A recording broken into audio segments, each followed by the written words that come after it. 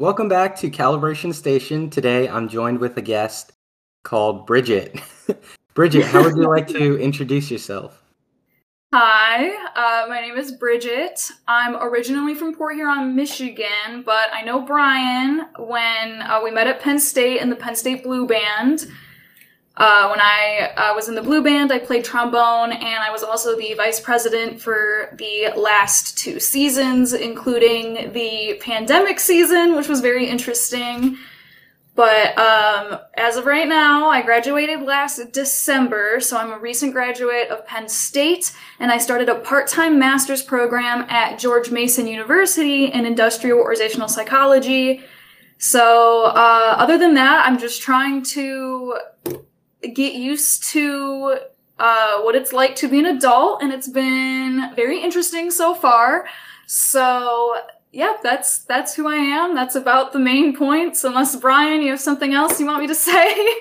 Not really. I like that you brought up like being an adult. What does being an adult mean? Like how has it changed since like you graduated?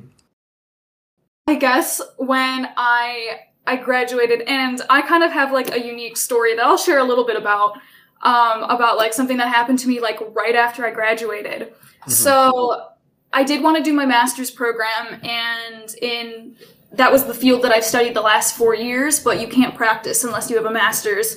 So I was super excited to do a master's program, but I wanted to do a part-time one because I wanted to work at the same time. Industrial organizational psychology, like, is the scientific study of human behavior in the workplace. So I find that I understand it a lot better with more work experience that I have to go with it. So it was very important to me to do the education and work at the same time. So I was applying to jobs, and I got a job in December. It was a pretty good job. I don't want to go into exactly like who it was with and like what happened, but it was 2 days before I graduated. I was super excited. It was right along the lines of like something that I was looking to do. And then 3 months later, they were like, "We're really sorry, but we can't onboard you and we can't hire you." And, I like got this job like right before I graduated, and I was like, "Oh yes, like everything's so great and peachy and the adult world is so good. And I'm so excited to have an education and also work," just to get like this huge slap in the face Yeah. about like losing this opportunity. And it was totally out of, my control and really like their control, and they felt really bad about it. But you think it would like make it easier for me to like get past it. But I'm sitting here and I'm like, why did this happen? Yeah, yeah. So it yeah, that's kind of just been like my big wake up call, I feel like, to the world, where I thought everything was going to be so great and perfect, and I got this like slap in the face right out of college. But I still am working on my grad degree right now. I started like 3 or 4 weeks ago. So we're all good. I'm still, I'm happy, and I'm just looking for other opportunities out there, and I know I'm going to find another one. It was just kind of like a very like awakening call, I would say, about what life is like out of college. Yeah. So interesting. I have like I'm doing like a mentorship program, and I have a mentee who just he was looking for an internship, and I was trying to help him. But I've never had an internship before, so I was like not really the best person. But he kind of had the same experience as you, where he got an offer to work for this company, like to intern for this company, but then they revoked it for whatever reason. And I think he's going through like some of the same stuff where he's just like, man, this sucks. Like I don't know Mhm. what I'm doing this summer anymore. So that's Right. not And too like great the for worst him. part, yeah, no, and like the worst part is like I was already planning to like move to that location. I was already looking at like places to live out there. We're still like completing all of the onboarding stuff and the training stuff and blah blah blah. And I already told everyone that this is what I was gonna do. Like, I'm moving to this place, Yeah. come June, and this is what I'm doing, and I'm super excited about it. And just to have to like go back to like every single person that I told and be like, Just Yeah. kidding. It was like really, really hard. Yeah, And dude. it also sucks because like now I'm like, oh God, I don't know when I'm gonna get a job now. I mean, I have like my current job and I love them all to death. It's just at a restaurant and I'm a cook and that's fine. Like I'm happy I at least have that because I want Mm. to find something that I really, really like. I don't want to be rushed into just taking, another job. So, that was like by far the worst part was just that like you were planning on doing it and this Mhm. is what you were going to do and this is where we were going to move just to have like all of that wiped off the table and then you're behind like everyone else. Right. I'm 3-4 months behind the application process for jobs. You know, even though I graduated in December, I have a lot of friends of mine who were spring graduates and they already have jobs because they were applying Right. that whole time and I wasn't. So it was just like one of those things I was like, oh, okay, this is how it's gonna be. So I definitely Yeah. feel for that guy. Needs Yeah. anything, give him my number. I'd be happy to talk to him because it really does suck. Yeah, I had something similar too. At the start of, or at probably 1 year ago, I'd applied for grad school. My senior year of college, I was like, yes, I'm gonna do grad school because I want to be a professor, and I need to go to grad school for this. And I just like told all my friends like, yeah, yeah, I pretty much have a PhD lined up, and I'm pretty good, but like at the start of the pandemic, I found out that didn't get into grad school, and I was like, oh shit, or oh crap, man. Actually, I can edit like whatever out. So if you feel like swearing, I'm just gonna keep the swears in because I that's how I normally do my podcast. And yeah, but Yeah. back to my story. I'll try not to. I have a bad habit of letting it slip sometimes, but I'll try not to. I'll try to No, watch it's myself. fine. But You it can might swear. happen. You can swear if you want. But back to the story. Um, like I found out I didn't get into grad school, and it was like this really sucks because now everyone thinks I'm a loser, and that probably wasn't the case. But uh, I fortunately like emailed them back after the pandemic hit. They're like, we're like extending the deadline for graduate school applications. So I just emailed them and was like, hey, can you reconsider my application? And they let me in, so that was awesome. But Oh, yay! um, Good for you. Yeah, that's no, that's good on you. I'm actually trying to work something out with them right now too. I don't think that it'll go through, but sometimes you have to, it's really good to reach back out to those people and be like, "Hey, I'm actually really really interested in this and yeah. I'll do anything and to get me where you want to be." And that means a lot and sometimes that works out. I've had that happen before where there was an opportunity and I didn't get it. And then I reached back out and said, hey, I'm still really dedicated to this. What can I do? And I was able to get through. So I don't think that'll be the case with this job, sadly. But, it's important to do that because, you never know what putting in that email or that little extra effort, will get you. Mm-hmm. So good for you. Congratulations. Oh, thanks. So you said you're working at a restaurant and also going to grad school part-time. Is that correct? Yes. Okay, so what do you think of your current life? What's your opinion? It's it's been interesting. I mean, I'm happy. Most important to me was continuing that education in IO psychology. It's just something I didn't want to put off. So I'm really glad I have that opportunity. And it may not look exactly how I expected 3 months ago, but I'm still working and I'm working full time right now. It is hard to balance both of those, but, I'm just really happy to get experience no matter what industry and what I'm doing. Anything's useful when you want to study the workplace for the rest of your life. And I'm super dedicated. I love my grad major like more than anything. I'm Wow. such a nerd with the subject. My hobby is just like that subject because I'm so interested in it. So I'm just super grateful for that opportunity. I actually have a call with my professor later today. So yay, that's fun. And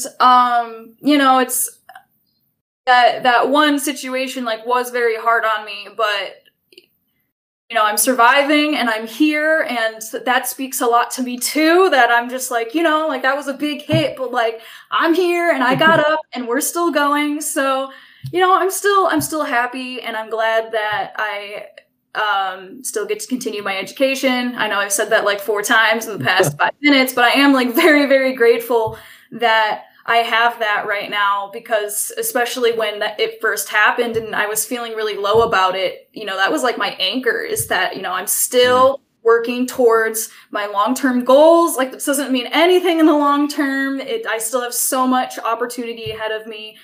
And I had it was actually someone who was in the blue band major. Actually, I'm not going to say his name, but he gave me some advice after it happened, because I reached out to him, and he just said, you know, like sometimes it's not when something inconvenient or bad happens, it's when something bad and inconvenience happens, and you got to get back up. And that's how it, you know, that's how it determines the outcome, is how you respond to a situation when something like this happens. So I've been keeping that in mind, and I've been in a much better mindset about it the past like month or so than when it originally happened. Yeah. So, you know, everything's a learning experience, and I'm still a baby of an adult. You know, a little bit of an oxymoron, but I'm still learning a lot about, you know, everything in recently graduating and trying to make a life for myself. Yeah, no. That's fantastic. Optimistic, but, you know, definitely, like, this isn't going to be the last thing I experience, and we're all going to experience stuff like this, so I'm just kind of like, all right, I'm optimistic, but, like, I'm also ready for these... Yeah. these obstacles. I had this really interesting person on my podcast last time, and his last, like, words of advice was that, your first job, you don't have to like your first job. You just have to like what you're learning. And I think that was like, I was like, holy shit, man. You just you just rocked my world. Like, I don't think it only applies to jobs. I think it's more of like in life, as long as we like what we're learning, then it's so much easier to move forward. And yeah. So tell me more about your major. Like, what is it about your major that speaks to you, that you find interesting? Oh my gosh, we're going to be here all day. So if I start on rambling, just shut me up, because I could talk about it for hours. So when I originally came into Penn State, I knew that I wanted to go into psychology. I showed a lot of strength in the psychology field, even in high school. And I remember like one of my psych teachers was like, you have to go into this. This is like your calling. This is, you know, I don't think I've ever met someone who just gets it like you do. So, and I love the subject, but I was very interested in abnormal psychology, which is like the study of, you know, like, mood disorders and personality disorders. It's a lot more on like that side of the spectrum of psychology. And that's really all you learn coming from high school. You don't learn much about the other side of psychology, which is the study of, you know, people in everyday settings. It's the study, the social psychology of just like groups and teams, and why we follow these similar patterns of behavior. And one of those facets in the social psychology realm is IO psychology, which is specifically the study of the workplace. So we take everything that applies to the workplace and we're just very specific towards that. I didn't know the field existed. Like, I've heard of it, but I didn't know what it was until I got to college and I took abnormal psychology. I tested out of like the general psychology, and I took that abnormal class, and I realized like 4 weeks in, that it was just something I didn't want to do. And then I was like, oh God, like I'm in this situation where I don't know what I want to do anymore, and I don't want to waste classes. I'm going to an out-of-state school. But my backup major was economics, because that was my second favorite subject in high school. And I remember talking to one of my professors and they were like, you should really look into IO psychology because it's basically like economics for human behavior in the field of psychology. And if you like both of those, then you're probably going to like industrial psychology. And so I was like, oh, okay, I'll take the intro class because, you know, it'll count towards my credits anyway. And then like within a week of taking that class, I was like, cool, this is what I'm doing with the rest of my life. So, yeah, it's very interesting. It's very research based. A lot of people are like, oh, so it's like HR, but it's like very, you know, we don't do anything without testing and data analysis before we make decisions for the workplace. You can either go into like academia studies and do research, or you can consult. I'm leaning towards the consulting side, but it was a very hard pick for me. I really like both areas of the research and the consulting. So, it's very interesting, and it's something I'm passionate about because I feel like a lot of people don't like their jobs, or, you know, like I have been under a lot of really bad managers and leadership, you know, and and I want to make sure that like we can fix that. And I want the workplace to be a good place for everyone because we spend our whole lives working, and, you know, I want to help develop leaders so they can help people in the workplace and teach people how to be leaders. So it's, I'm so excited for it. And I've been like waiting for the grad program since my freshman year. So it's hard though. It's hard. I'm like, I'm new and I'm like, I don't know what I'm doing, but we're just going to keep going. Hopefully I figure it out. Totally. No, I think that's a great mindset to like go into something without any expectations and just, you know, learn as much as you can, like soak it all up as if you're like some sort of sponge. That's kind of like how I went into my first year of grad school. I just finished my first year and I'll be back for another one. Major in grad school? I do electrical engineering. Well, I do specifically, I do radio waves and detection. I knew there was something in engineering, but I was like, I don't know which. Yeah, there's so many, and electrical engineering too is like so broad in itself. So it's really, I have such a narrow focus that I don't really know that much outside of like my very specific field. But what was I saying?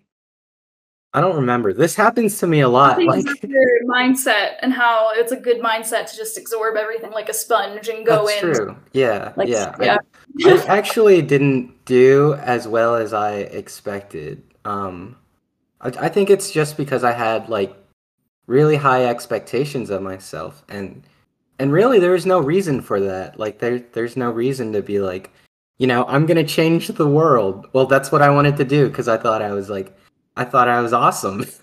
That's probably the simplest way to put it. But, you know, I've met a lot of people, like a lot of professors and a lot of friends that have kept me humble. Like just being in their presence, I'm like, wow, you guys are awesome. And that's all there is to it. Like, I want to be like you.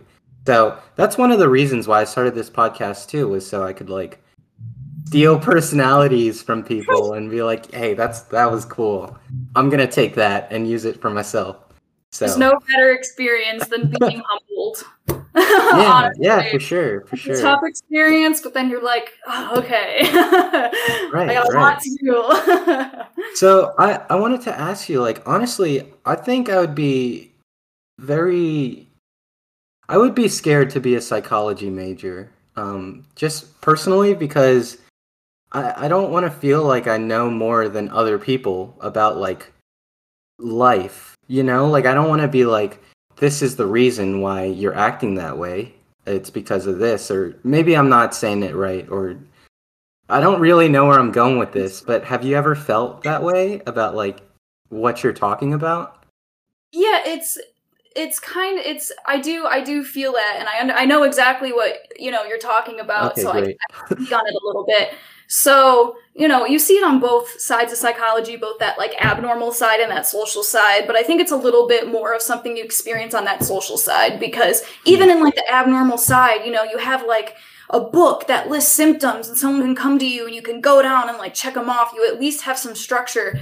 But on the social side of things, like all you can really do is do a bunch of research studies and then put them all together and find like patterns of behavior. And even then there's always going to be those couple of people that just aren't going to follow it. So it is it's a, I kind of understand that because there is no one reason for it to happen. There's no like manual to how human behavior works. Yeah, exactly. A bunch of examples and try to move off of that, but not every single thing you fix is going to follow that model. And that's where you kind of hit that like wall that's like, okay, like this usually works. And then you do the thing that usually works and it doesn't work, or it makes things worse. And then you got to be like, oh God, like where do I go from here? And you got to like start over. So you kind of have to be in, I say like it would be a really hard field to go into, especially on like the social side of like the major, if you're not like naturally inclined to understand psychology. It's not something that like, I mean, you can read a lot and learn a lot from that, but I feel a lot of my success in the field is that I'm just very naturally, like, I just kind of like get it all this, it's not a struggle for me to get some concepts. Some concepts are a little out there for me, but like, even in high school, like, as I said, like, it was just something that came so naturally to me. So when I run into those issues, I'm not just like, oh God, like I have to start reading textbooks and figure it out. I usually have enough knowledge to kind of handle it. But yeah, it can be a rough field in that sense of you don't have a textbook, you don't have a manual, you don't have something goes wrong, you don't have a thing that you can just reference that immediately fixes it. Humans aren't machines. We don't have, like, oh, I hear a sound, and when that sound happens, it means you have to like replace this, like, like a car would, or like a machinery would. Yeah. So humans are all, we're very similar, but we're also very different. So you have to learn how to interpret all of that at the same time. So it is really hard sometimes, but Right. I would say that like maybe I know a little bit more because I understand the basic patterns of behavior, but I'm also not going to be able to answer every question. If you're like, wow, this dude jumps up and slaps the exit sign every time he leaves work, why does he do that? I'm going to be like, I have no idea, dude. I'm really sorry. So, we don't have the answers for everything. I don't have like some mystique knowledge of how all humans interact, but it's trying to find those patterns and sticking to that. So Yeah, that's awesome. Thanks. And also, a little bit before, you said you wanted to move into like the kind of consultant space rather than research in academia. Would you like to talk a little bit more about how you want to spend your time and whether you have like a end goal or not? Yeah, I wanted to move. It was a hard decision for me. I always thought I was going to be one of those people that, wasn't cut out for research, because I'm not really that like sit down and study. I just thought I wasn't going to have like the attention or skill set for it. And then I did a research study, or I was a research assistant at Penn State, and I loved it. And at that point I was like, oh God, I like both of these sides. What do I do? But the reason why I wanted to consult is, as I said, I've been in organizations before where, sorry, someone just texted me and distracted me for a second. I'm just going to turn off the phone here. There we go. But I've been in organizations where like I was very happy with it, but there was just like one or two things that like the management or the leaders that like they weren't getting, and it was making things harder for everything else. And like in some of those situations, like I understood what was going on, and I was just like, I want to fix it. Like I want to go up there and I want to be like, this is why this isn't working. Like, oh my gosh, please listen to me. And there's been times I've done that and then they don't listen to me. And I'm like, oh, like, why did this happen? Like, oh, and then you kind of have to like watch them crash and burn, and you have to like sit there and be like, oh, well, like I wish you would have listened to me. So that was kind of like a reason why I wanted to go into consulting, is because I really like this field and I want to learn, I want to nerd out and learn as much as I can about it. And in the same time, I want to help other people become better managers, better leaders, better,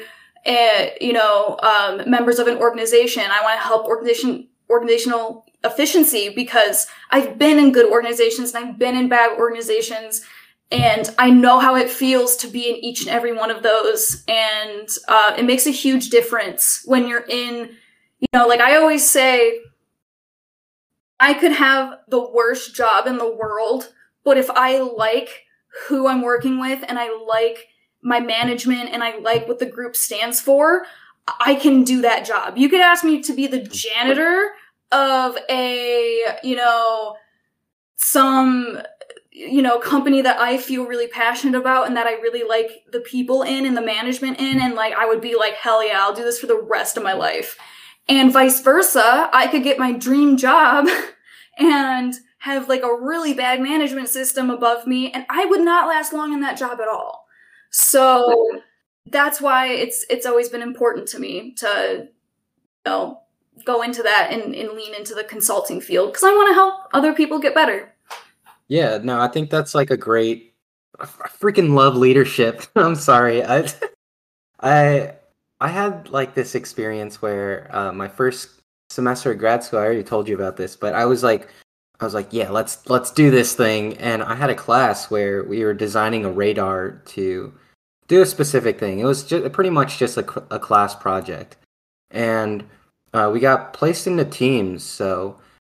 Me being the person that I am, I was like, yeah, I'm gonna be the leader, because, like you, I've been in those situations where I've seen like really poor leadership, and I thought like, I don't want to regret not doing any leadership role, because I only did 2 years of Blue Band and I didn't seize any leadership opportunity. I was just like, whatever, and I totally regretted it. So going into this like grad school, I was like, any leadership opportunity that presents itself, like I'm gonna take it, because I think I would rather have me do it and not feel like I don't want to be under poor leadership. And if my leadership is poor, then it's just something I can fix for the next time.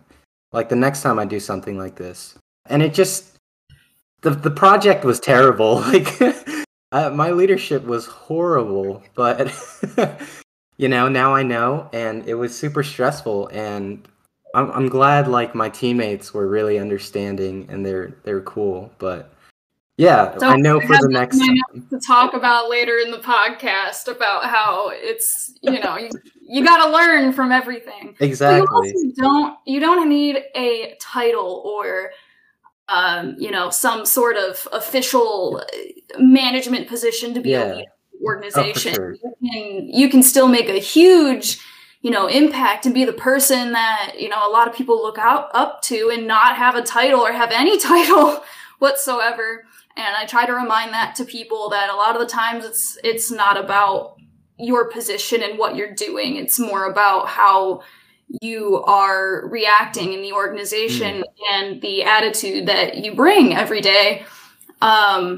So yeah. But it's a learning. I'm glad that you had that realization that was like, oh, my leadership sucks, because next time you do a project, you're gonna be better at it somehow. It might be exactly. You're still gonna be better. Yeah, for sure. Okay, I want to talk to you about Blue Band now. Why did you decide to become the vice president of the Blue Band? What made you want to do that? So originally, it's actually kind of a cool story. Originally, I was not going to run as vice president. I was going to run as another position on the board. And I had someone come up to me who was the current vice president and say, you need to run for this position. You have everything that is required for this position. And for people who are listening who are not in Blue Band and don't really, every organization sets up their executive board a little differently. But the vice president does so much stuff in the Blue Band. It is like a full-time position, and it's like you're holding up so many pillars different, of like with the administration and the staff, but also like on the officer board, and then being a leader, and then having to be like a role model for all other members. There's like so many different roles and shoes that the vice president has to play. So it's really important to have someone strong in that position. And she came up to me and said, you know what? You're going to be good for this position. And I've had other people talk to me about it, but I just can't get it out of my mind that I think you should run for this. So, you know, I was really hesitant because I didn't think I was going to have what it took to fill the vice president position. So I was really hesitant, but, you know, she kind of like talked me into it, or not talked me into it, but I shadowed her for a little bit. And, you know, it was at some moment that I was like, yeah, I think I am, for all the people that are interested, I think I am like the best fit for this. So I ran and I got it, and it ended up being a really good fit, even though I stumbled through and I made a lot of mistakes. But, you know, I got back up from those mistakes, and I think I did a pretty good job. Even as, you know, even my first season when I had no idea what I was doing, it just played to a lot of my skills and my skill sets as a leader. And I felt it was a very innovative role, which I really liked. It wasn't so much a maintenance role where you were kind of just like overlooking like, you know, something. It was very much like I had the creativity, like the vice president runs all the special events. So I got to like use that creative side of me to come up with new special events and to build upon the current special events that we had. But I also got to mentor a lot of the officers. I got to be hand in hand with the staff when it came to discussing the band. So it filled a lot of, I don't know what the word is, a lot of just like passion that I had, because I felt like I was making a direct impact on the other. Oh, did she leave? All right, guys, we'll be right back. I can't remember exactly. Yeah, I can't remember either. Let's just jump to a different, so you talked about being creative in the vice president role. What were some of the events that, like those special events that you helped concoct? So my first season, I didn't have as much room to, it was harder for me to like adapt on what we did because I was like so focused on just getting through what was already in place. But you know, when it came to like even the stuff we already did, like we did the Labor Day picnic and I got to like come up with the games for that, and you know, formal was probably like my biggest accomplishment, the one that I feel like the most proud of, because I had to come up with a theme and the decorations and had to coordinate a team to put it all together. And, you know, I was very specific in like what I wanted and like the food I wanted to bring. And, you know, it was just kind of a really fun way to use my creativity, especially as someone like, I'm not that creative, but I'm a little creative, and it was nice to use that. But something I think I kind of remembered where I was. Something I was going to say, and I think this isn't a question that you had when you know, in one of the questions you said, why like the vice president and not the president? Yeah, yeah. And I kind of touched on this a little bit earlier, but it's not always like the name of the position that matters, at least to me, but it really shouldn't. You shouldn't be like, oh man, like I want to be the manager, so they have to call me manager. You should say, I want to be the manager because I think I can contribute a lot to this leadership position. And that was like the same with me for vice president, and president was just, I felt like I was going to be so much stronger and so much of a better fit in the vice president position, and I was going to be able to do a lot more in the band in that position than the president position. I never even considered running for president, which I know a lot of people are surprised, because a lot of people thought that I was, because it's kind of like a very natural thing to be like, oh, the vice president's going to become the president. but I never even considered running ever because I knew that my strengths and what I wanted to do to help innovate the band, I could do that in the vice president position. And I wanted to improve upon it for our 2020 season. Like, I had so many ideas on how to just completely transform the position. And, that kind of, didn't go the way that I would have liked because we didn't have any events for the 2020 season because of the pandemic, and that was too bad. But I still got to pass on all of that information to the person who took the position after me, so she's going to do a lot of really good stuff as well. But I told her, I was like, you're going to struggle through this position, and that's okay, and you're going to learn so much. And she's also a junior next year, so I was like, and then if you want to improve upon it, you can your senior year. I feel like I totally went on a tangent from what you asked me about the creativity of the events, but it was fun, and it's kind of like it was a difficult job, and a lot of the times it was thankless. I didn't really get a lot of oh, thank yous, and you did such a great job when I put on events and stuff. So it was really difficult, but it was so rewarding to know that I had a hand in the satisfaction that the members felt in the band. Mm-hmm. I want to thank you for a second. I was at the Labor Day picnic my senior year, which would have been your junior year, and I just had a great time. I was screaming, and there's I remember the slapping competition, the ninja where you slap the person's hand. And one of my friends, Ashley, she totally slapped the crap out of I can't remember his name. Is it Ben? I think I remember that. Yeah, I think so. And she totally slapped the crap out of his face, and I was like, yes, that's amazing. And I was like, yeah. So thank you for that. And I totally know what you mean about the thankless job. It's really crazy. I kind of noticed that maybe not the higher up you move, but the people in high up positions don't usually get thanked, because I don't know why that is. And I remember my senior year of Blue Band, Dr. Drain said something to us after practice. It was I don't remember what it was exactly, but right after I was like, dude, I need to thank this guy. I'm totally on board with what he's selling. So I want to thank him. That's just what it was. So I just we talked for an hour after practice, and then it's pretty cool. I try to thank my professors now, not just in an email or at the end of class. It's more of it has to be one-on-one, because I think it's more meaningful that way. But yeah, I don't know where I was going with that.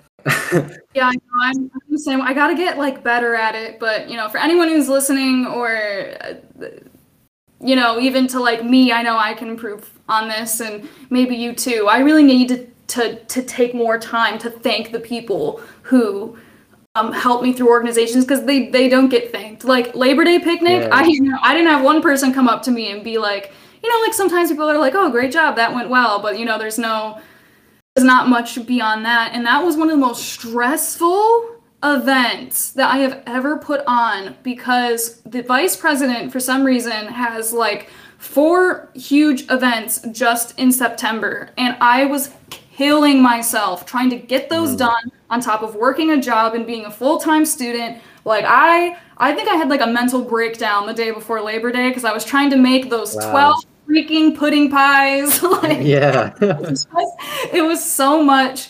So, just hearing, being wow, I had a really good time at that event. I'm just oh man, it was all worth it, because that's all I want to hear. I'll put myself through so much stress if it means that one person gets something out of it. So thank you for telling me that. Yeah, that was totally.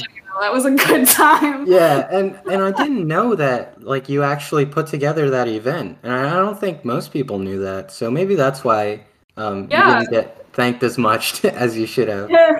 That's just leadership in general too. There's a lot of things that the board has to either put on or that they have to deal with. Right. I love a lot of the directors and staff in the Blue Band, but sometimes they were not easy people to work with. And the amount of effort that sometimes we had to go through to make like one nudge towards something, and then, you know, like no one saw that stuff. And then I'd always, you know, this is just in leadership in general. You're always going to get something that like this. You're always going to get criticism, and that's fine. And I'm so like good with criticism. I want to hear feedback whenever I can. But sometimes I would just hear something that like, oh, like the board's not doing enough. And I would sit there and I would be like, you see like 10% of the stuff that we do. And you like have no idea how hard it is to get these people to budge on simple things sometimes. But, you know, it's good to hear that at the same time, because if our efforts are not being seen, then, you know, I want to make that clear that we're not just sitting around doing nothing. But sometimes, like, I remember, like, someone would give me criticism and I would be like, oh my gosh, there's like 100 reasons why we can't do that, and I cannot tell you, I can't, it's not even worth my time to go into like any of them. Right. So it's, you know, like a lot of people think that like being a leader, and this is something I read in a book and it has always stuck with me. A lot of people think that like being in a leadership position is like amazing and you get all these like super cool perks and you get to be in this position and it's so cool, but like really there's like, it's so much more work for like, you know, like you get the satisfaction of doing it, but other than that there's not a lot of payback. And also I had someone like in a book that I read, when you become a leader, and this has always stuck with me, you lose a lot of privileges. You lose the privilege to be able to like actively complain about your organization because you're a role model now. You lose the privilege of just being able to kind of like slack off because you're doing like a lot more work. You lose the privilege of not caring about, you know, where an organization is going. There's a lot of things that you lose that a lot of people don't get until you like get into a position, and then you're like, oh man, this sucks. Yeah. So it's, you know, it's a lot of work and it's worth it. But you know, it's one of those things that you got to be ready for it, and you got to have the drive, or you got to want to do it for some reason. For me, Right. it's like if I don't see myself making a position better, then I won't run for it. But as soon as I'm like, oh, like it would be so cool if we did this, or I bet I could do that really well, that's when it's like time for me, like I feel like to start leaning into leadership. But if you're just like, oh yeah, like I think this would be a really fun thing to go on my resume, you're gonna hate that position. Yeah. I want to be honest with you and our listeners too. Don't worry, I didn't forget about you guys. I wanted to be like, the reason I do leadership is not really the reason I do it is because I want to make myself look good for other people. It's not really for like a resume thing. I don't really care about the people who aren't under my leadership who see it and they're like, wow, he was the leader for like this group. Like that's awesome. Like I don't really care about that. I really like the relationships that I can build with people under my leadership and around my leadership, that, you know, they see me in a different kind of like a different light and just like not really respect my opinions more. I don't really know what I'm trying to say, but it's like a very selfish, like, I want to help you guys because I think it would be fun, and I think we would all enjoy it. Like that's genuinely why I want to lead. And I think that like my work is a lot better whenever I have other people that are like kind of relying on me to get this thing done, rather than if it was just like by myself, for myself. I just think my leadership is like selfish, but in a good way. I don't I don't know if that makes sense. No, you're a good leader. That is like exactly what I would want to hear from someone who is a leader to me, you know? Like I Right. want to hear that like I think it would be fun to help you guys, and I, you know, think I can. Like that's what I want to Yeah. hear. I don't want to hear like, oh yes, I have the most experience out of everyone. I don't Yeah, care. right. I just Yeah, want exactly. someone who's willing to help me, you know? Yeah, for sure. And that's why I like leadership so much. It's like a guaranteed opportunity for me to grow, to get better at something, and to nurture like relationships that are I don't know, that I could possibly have. My attention span, this is something else, like a really weird tangent, but I've been thinking about my attention a lot, and I've been like really trying to focus on what the other person is saying. So, in this case, it would be you, but I have a really hard time, like, I love talking, so I always want to say what's on my mind, but my mind is always moving too fast. And it's already happening right now, so yeah, I don't know where I was going with that, but I'm trying to work on my I attention. totally understand, so I feel you. Yeah, it's like I'm on season 4 of this podcast right now, and that's like one of the big things I want to work on is I want to pay more attention and I want to give more specific questions. But yeah, okay, let's move on to my favorite question, which is not specific at all, but I like it. It gives my audience member a chance to brag about themselves. So, Bridget, I want to ask you, what is your greatest strength? Yeah, I read that, like going through the thing, I was like, oh God, like I don't really know what I should say because I have my canned answers that I use for interviews, of course.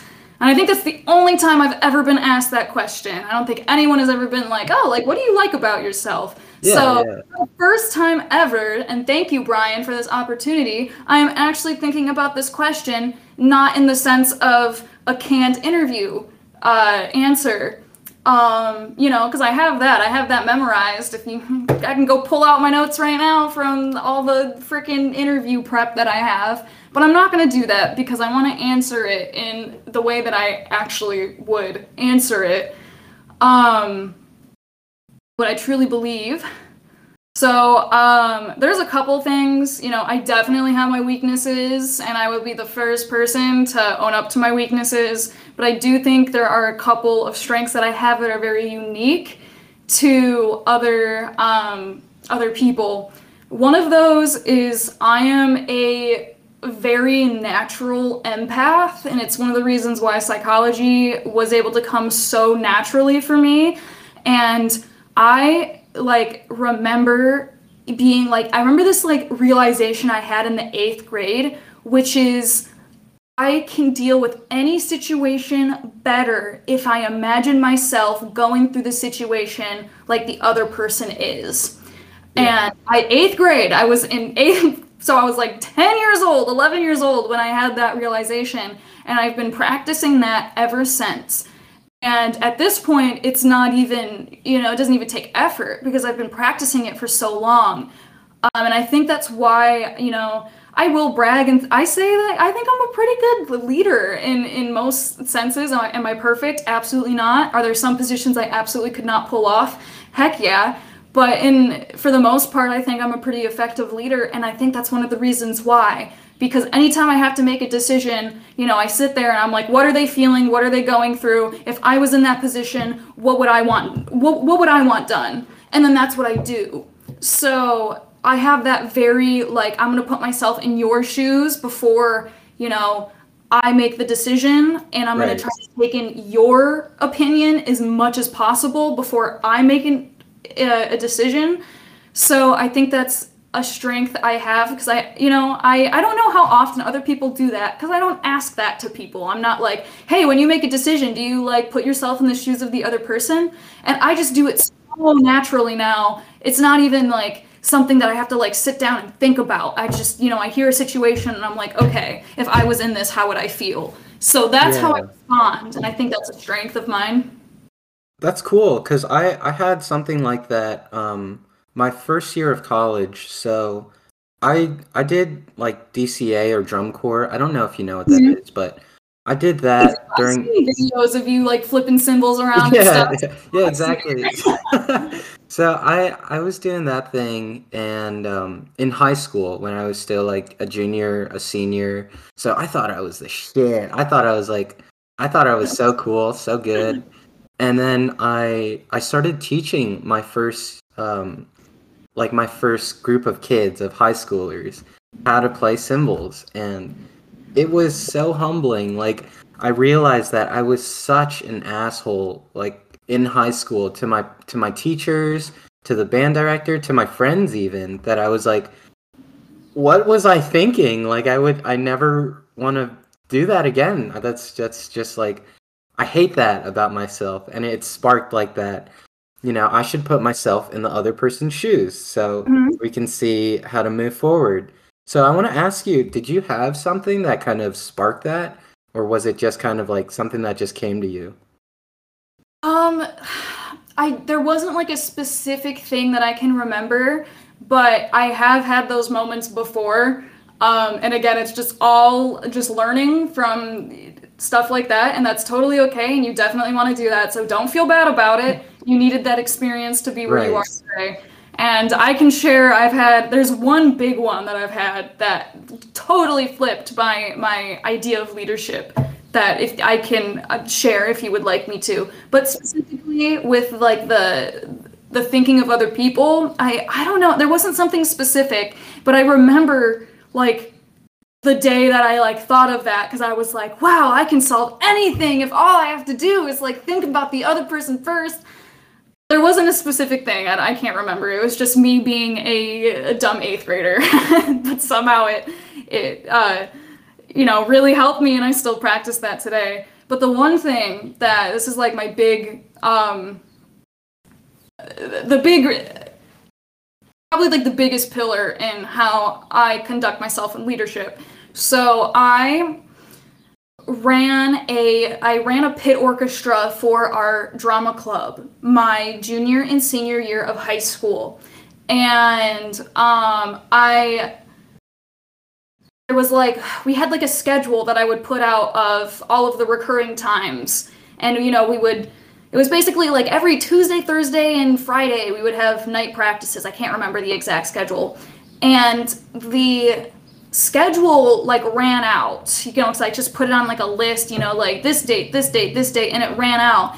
And I was kind of like, oh, I'm not going to do another one because at this point everyone knows that Tuesday, Wednesday, and Friday we have rehearsal. And then, maybe a third of the pit orchestra showed up to that next rehearsal where after the schedule ran out. And I remember I put in this like super passive aggressive like message into our Yeah. Facebook group being like, why didn't anyone show up and no one told me they weren't going to come? Like, what is this?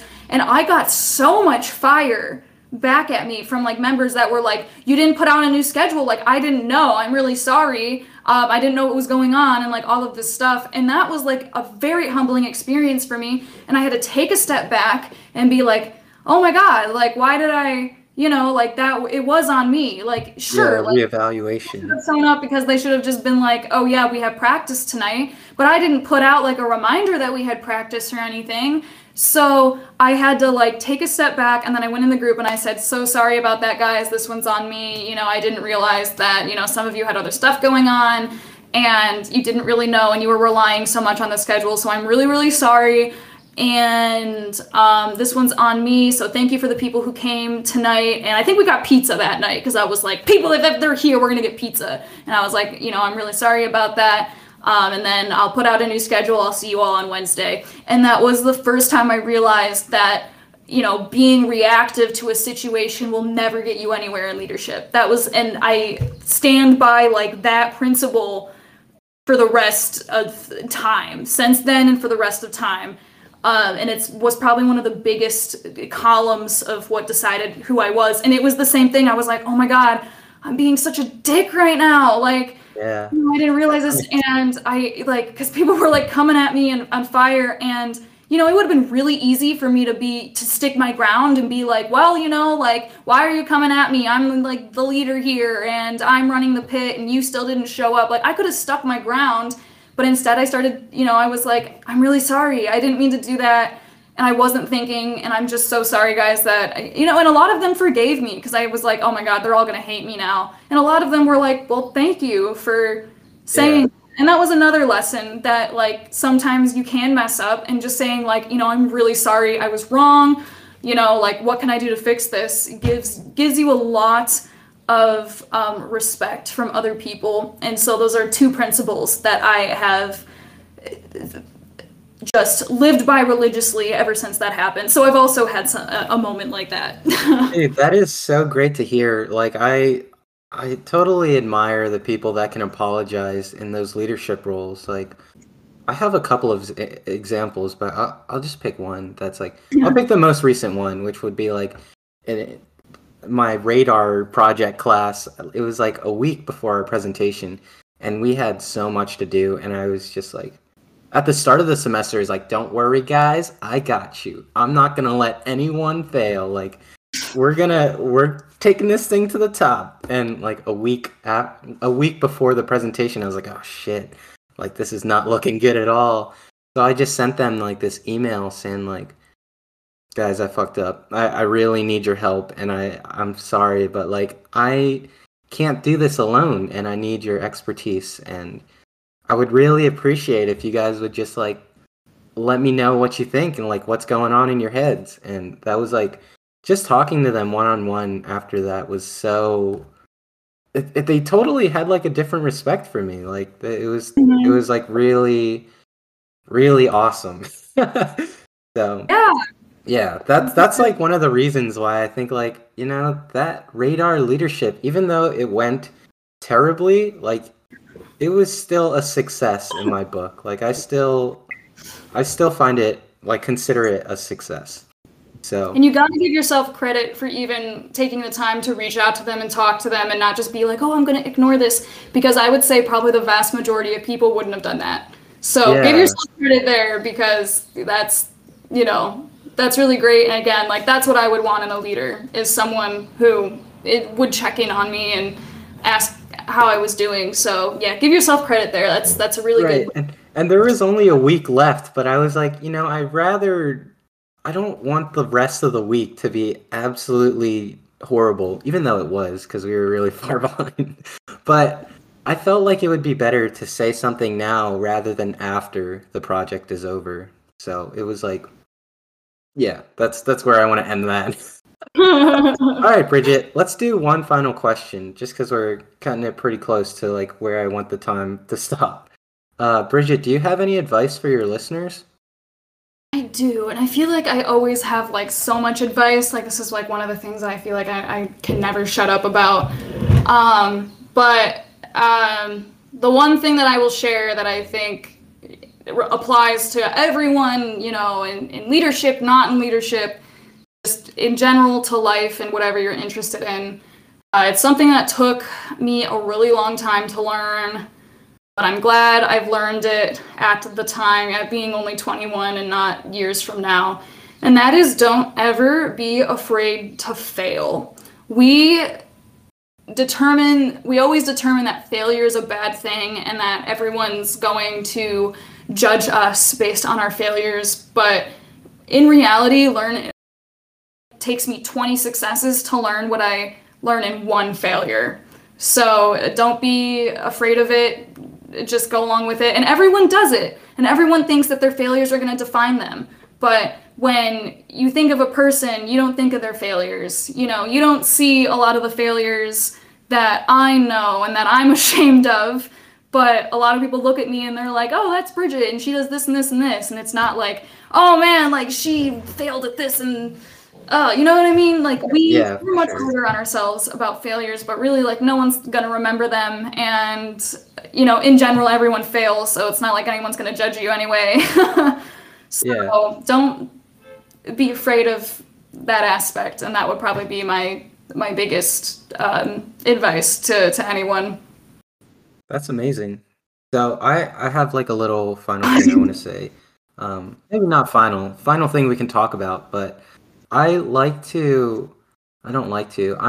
pretty hard on myself as a person. Like not even by choice, it's just like habitual. Oh yeah. It's like yeah, it's a habit. I've never used that word before. And it just popped up in my head, and it just fits so well.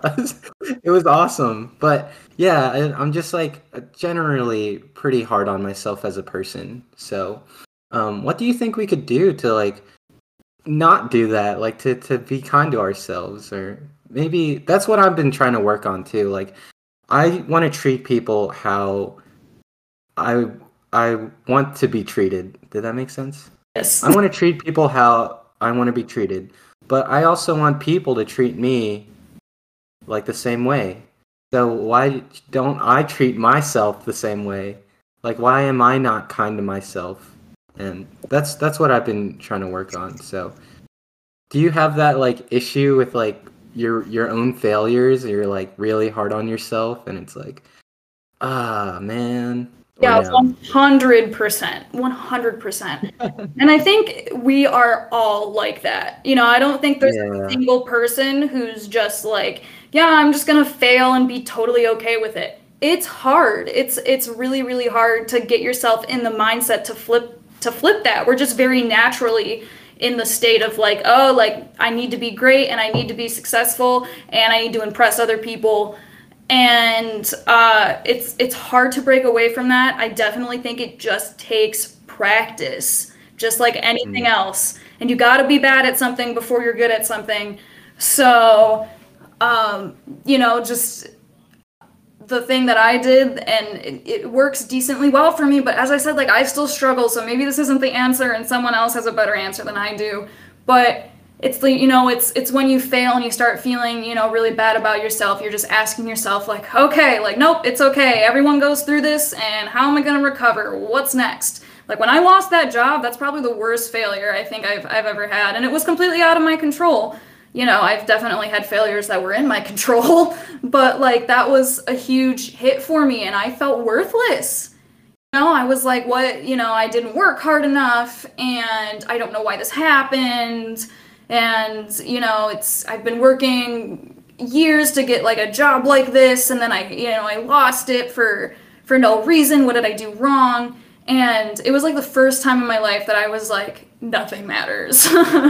But, you had to like sit there and be like, you know what? Like this happens to everyone. For me, a lot of times that helps too is like, and this is why I'm so open about sharing my failures, is a lot of times the things that help me get out of a funk like that is talking to others who had failures like mine, and then they're like, oh yeah, I had something like that happened to me, and then I had this happen to me, and it makes me feel like I'm not alone.